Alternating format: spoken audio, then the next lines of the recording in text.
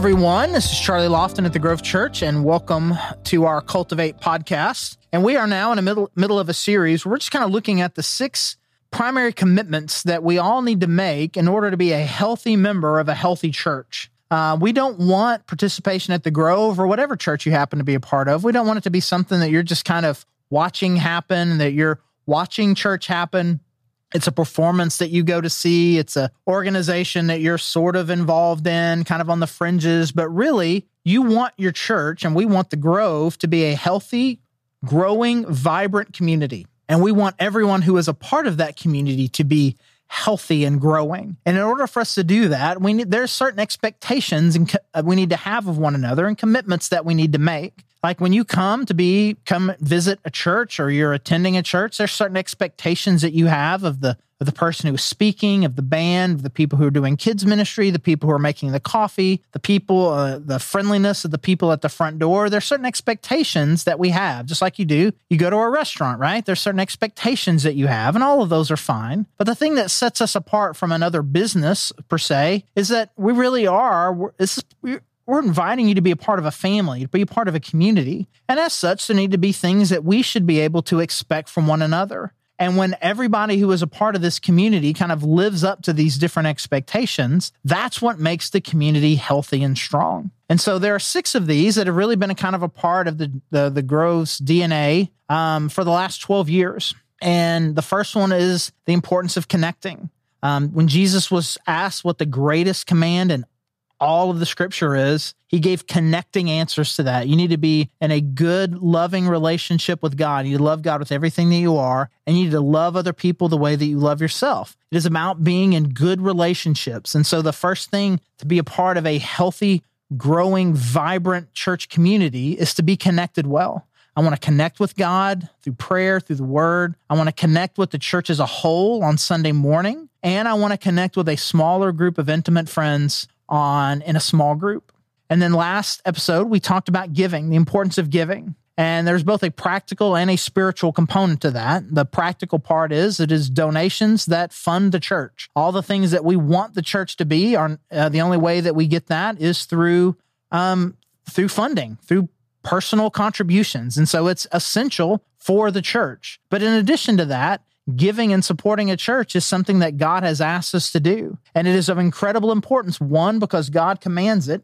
2, because God will bless those who are generous and are givers. And 3, that God uses our giving to change the world. And when we experience that, we do it because God wants me to do it. I experience God's blessing. I know that God changes the world. God just does something really cool in your heart and your life. And again, it provides a solid foundational and spiritual tone. It's an incredible foundation, both financially and spiritually, for the church. So we've got 2, connect, give, and today we're talking about serving, how important it is to serve. Now, there's an illustration. It's just kind of, I hate doing this. I hate using the same illustrations that pastors everywhere do. Like there's just certain verses, certain illustrations every pastor everywhere do. But there's a reason why some of these illustrations and things are just kind of legendary. It's because they're really, really good. Like you're there, like you're out in the woods and you come across this river or this stream and the water is really clear and clean and it looks really good. And you're like, that's really cool. Like that's really beautiful. And then you're driving away, you drive back home, and you see one of these ponds, right, that the cows are sitting in, and you can barely even tell that it's water. It's that the cow's standing in it, and you can kind of see some water around him. Without that cow, there's just that green, moldy, gross stuff, right? It just looks disgusting. And my middle daughter, Lauren, who we call her the keeper of odd knowledge, when she was younger, we would drive past those. Like, Dad, you don't want to swim in that water. There's a brain-killing amoeba that's in there that gets in your ear, and it'll kill you. It'll make your brain shut down. Like, thanks for that, Lauren. I wasn't planning on swimming in the cow pond. It's disgusting. Brain amoebas, I probably, after having been in it, you probably would want the brain amoeba. Anyway, it's gross, disgusting, right? And just the difference in that water, a standing bit of water versus a flowing creek or river. And when our lives are stagnant, when, this pond receives rain, but it doesn't go anywhere, it becomes stagnant, becomes stale. But a river that receives water and then pushes it forward is just cleaner. It's just healthier. And the same way in our lives, like you are receiving, you're coming to be a part of a church and you're receiving. You're hearing something from God. You're experiencing the blessing of worship. Your kids are being loved and cared for. You're experiencing that blessing. That blessing that you receive is supposed to go somewhere. So again, it starts at the very beginning with Abraham in Genesis chapter 12, when God first called him to be a part, to kind of father this new nation of the Jews, right? I'm going to bless you, but I'm blessing you so that you'll bless everyone else. That's just a primary theme of the Bible. God blesses so that we can bless others. And when we do that, when we receive from God and also give away, that is when we are at our healthiest. Another overused pastor illustration just has to do with consuming calories versus exercise. If all you do is consume, you will become unhealthy. But you consume calories to burn calories. And the healthiest people are the people who are burning the calories, right?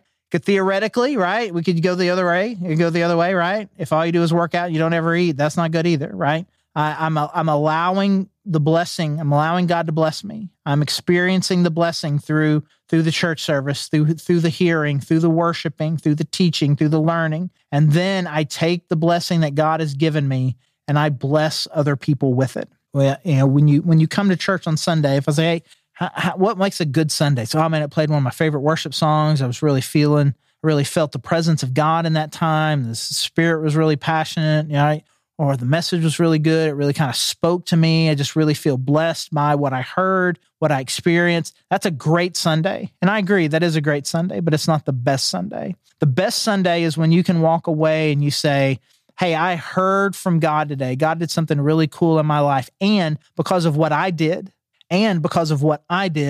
someone else was blessed as well. I was blessed and I was used to be a blessing. So I heard from God at the 9:00 service and he did something really cool. And in the 10:30, I was in there with the 2-year-olds. And because I was there with the 2-year-olds, I got to love on them, which was cool. It was a blessing to them. And it was a blessing to the mom who didn't have to deal with her 2-year-old for an hour. And it was a blessing to everybody because nobody wants the 2-year-olds in the service, right?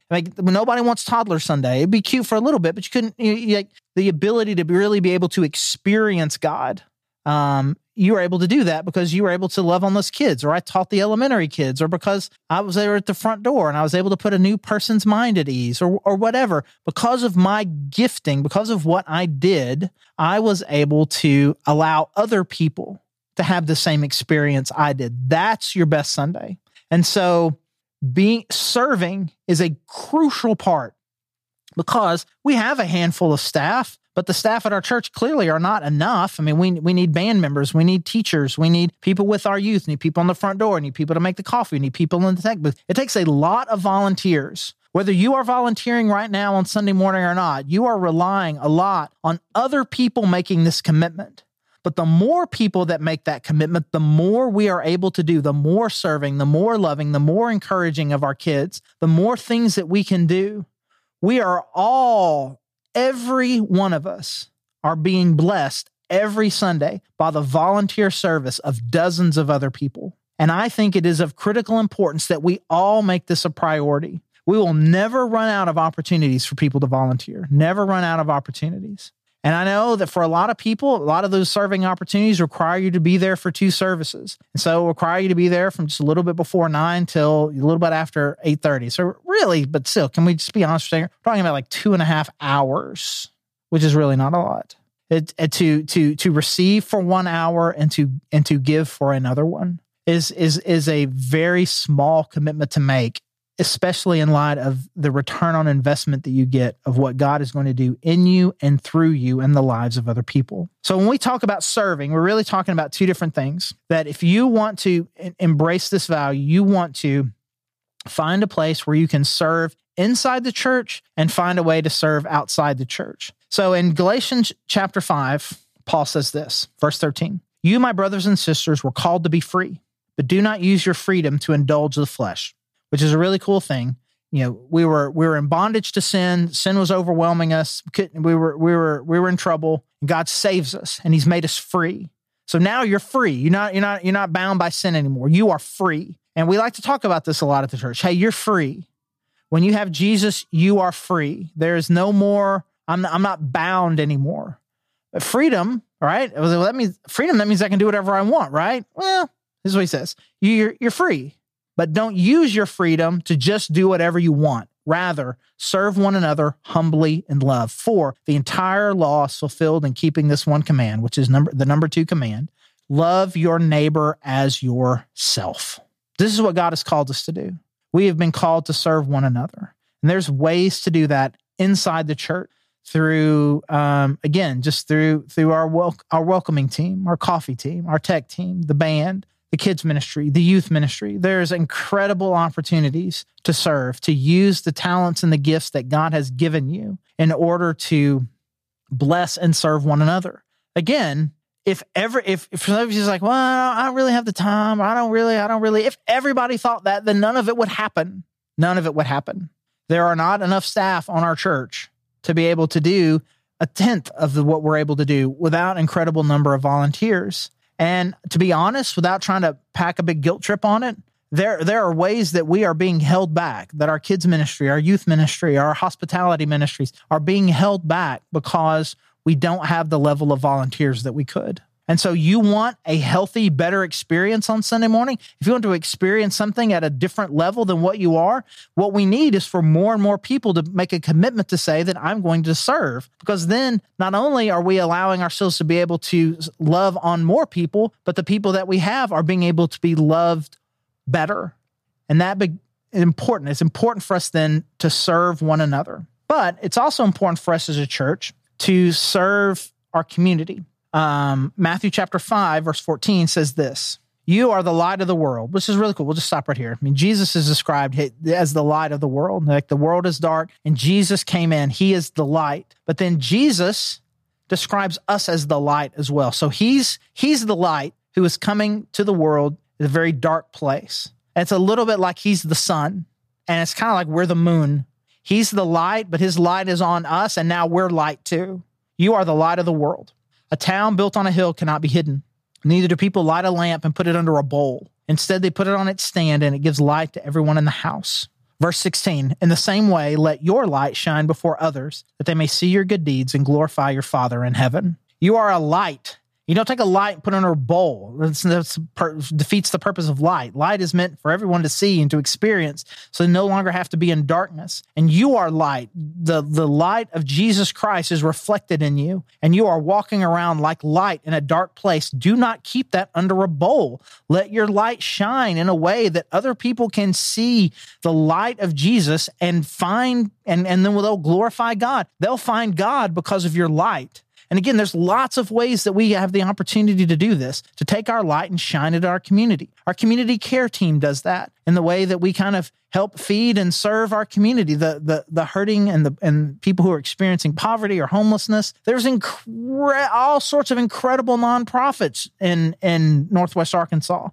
Just about anything that you could decide that you're passionate about. We got people who are helping with refugees, people who are helping with poverty, people who are helping with people who are experiencing homelessness, with people who are helping people with foster care kids. There are lots of there is not a lack of opportunities. This is a crucial part of our mission, that God has called us to take the light that he has given us through Jesus Christ and to take that light to a world that desperately needs it. So find some place, find a place a group of people or an issue that you are passionate about, and serve with the love of Jesus Christ in the darkest places in our world. And then people will glorify your Father in heaven. Do not allow the light that God has given you to be hidden. And when we fail to serve, whether it is failing to serve one another and or failing to serve our community, then we become like this ridiculous thing where you light a lamp and then you immediately cover it so that no one can experience the light. God has enlightened, but that's such a different connotation. Anyway, he has made you light. His light has gotten on you. He has made you a light in this world. And it is a critical part of your mission in life, your purpose in life, your meaning in life, to take the light that Jesus Christ has given you and allow that light to bless the whole world so that then they can see God in you. And so if we are going to be a healthy, vibrant church, then we need to be serving one another well and then taking the light that God has given us and spreading it all over our community and ultimately all over our world. And so, again, if we're going to be the church that God has called us to be, then we need to first and foremost be well connected. We are connecting with God. We are loving Him well. We're hearing from Him. We are speaking to Him. We are connected on Sunday mornings. We are hearing from God together. We are worshiping God together. We are connected in a small group with an intimate group of friends who know us well and can pray for us, and we can interact with, talk about the real things in our life. We need to be giving. We need to be generous givers just for the practical parts of that's what it takes to fund our organization, to fund the church itself. But then also because God's commanded us to do this, because God's going to bless us and because God's going to change the world. And then ultimately we need to be serving one another, loving one another, taking what God has given and blessing each other, helping one another become the men and women that God has called us to be, loving our kids well, loving each other's kids, youth. And ultimately, we need to be people who are serving our community, taking the light that God has given us to a world that is still full of darkness. So again, thanks for joining us in our podcast. We're now three of these commitments down. We got 3 more to go. Pray, protect, and invite. Excited about the rest of this series and sharing all of that with you. So thanks for joining us. And if you'd like to join us on a Sunday morning, we'd love to do that as well. You can find out everything you need to know about our church at thegrovechurch.org/connect. If you're not local and you can't join us on a Sunday morning, you can join us online. We'd love to meet you there as well. Again, the information about our services and our streaming, you can find all of that there at thegrovechurch.org/connect. Again, I'm Charlie, the lead pastor there, and thank you for joining us.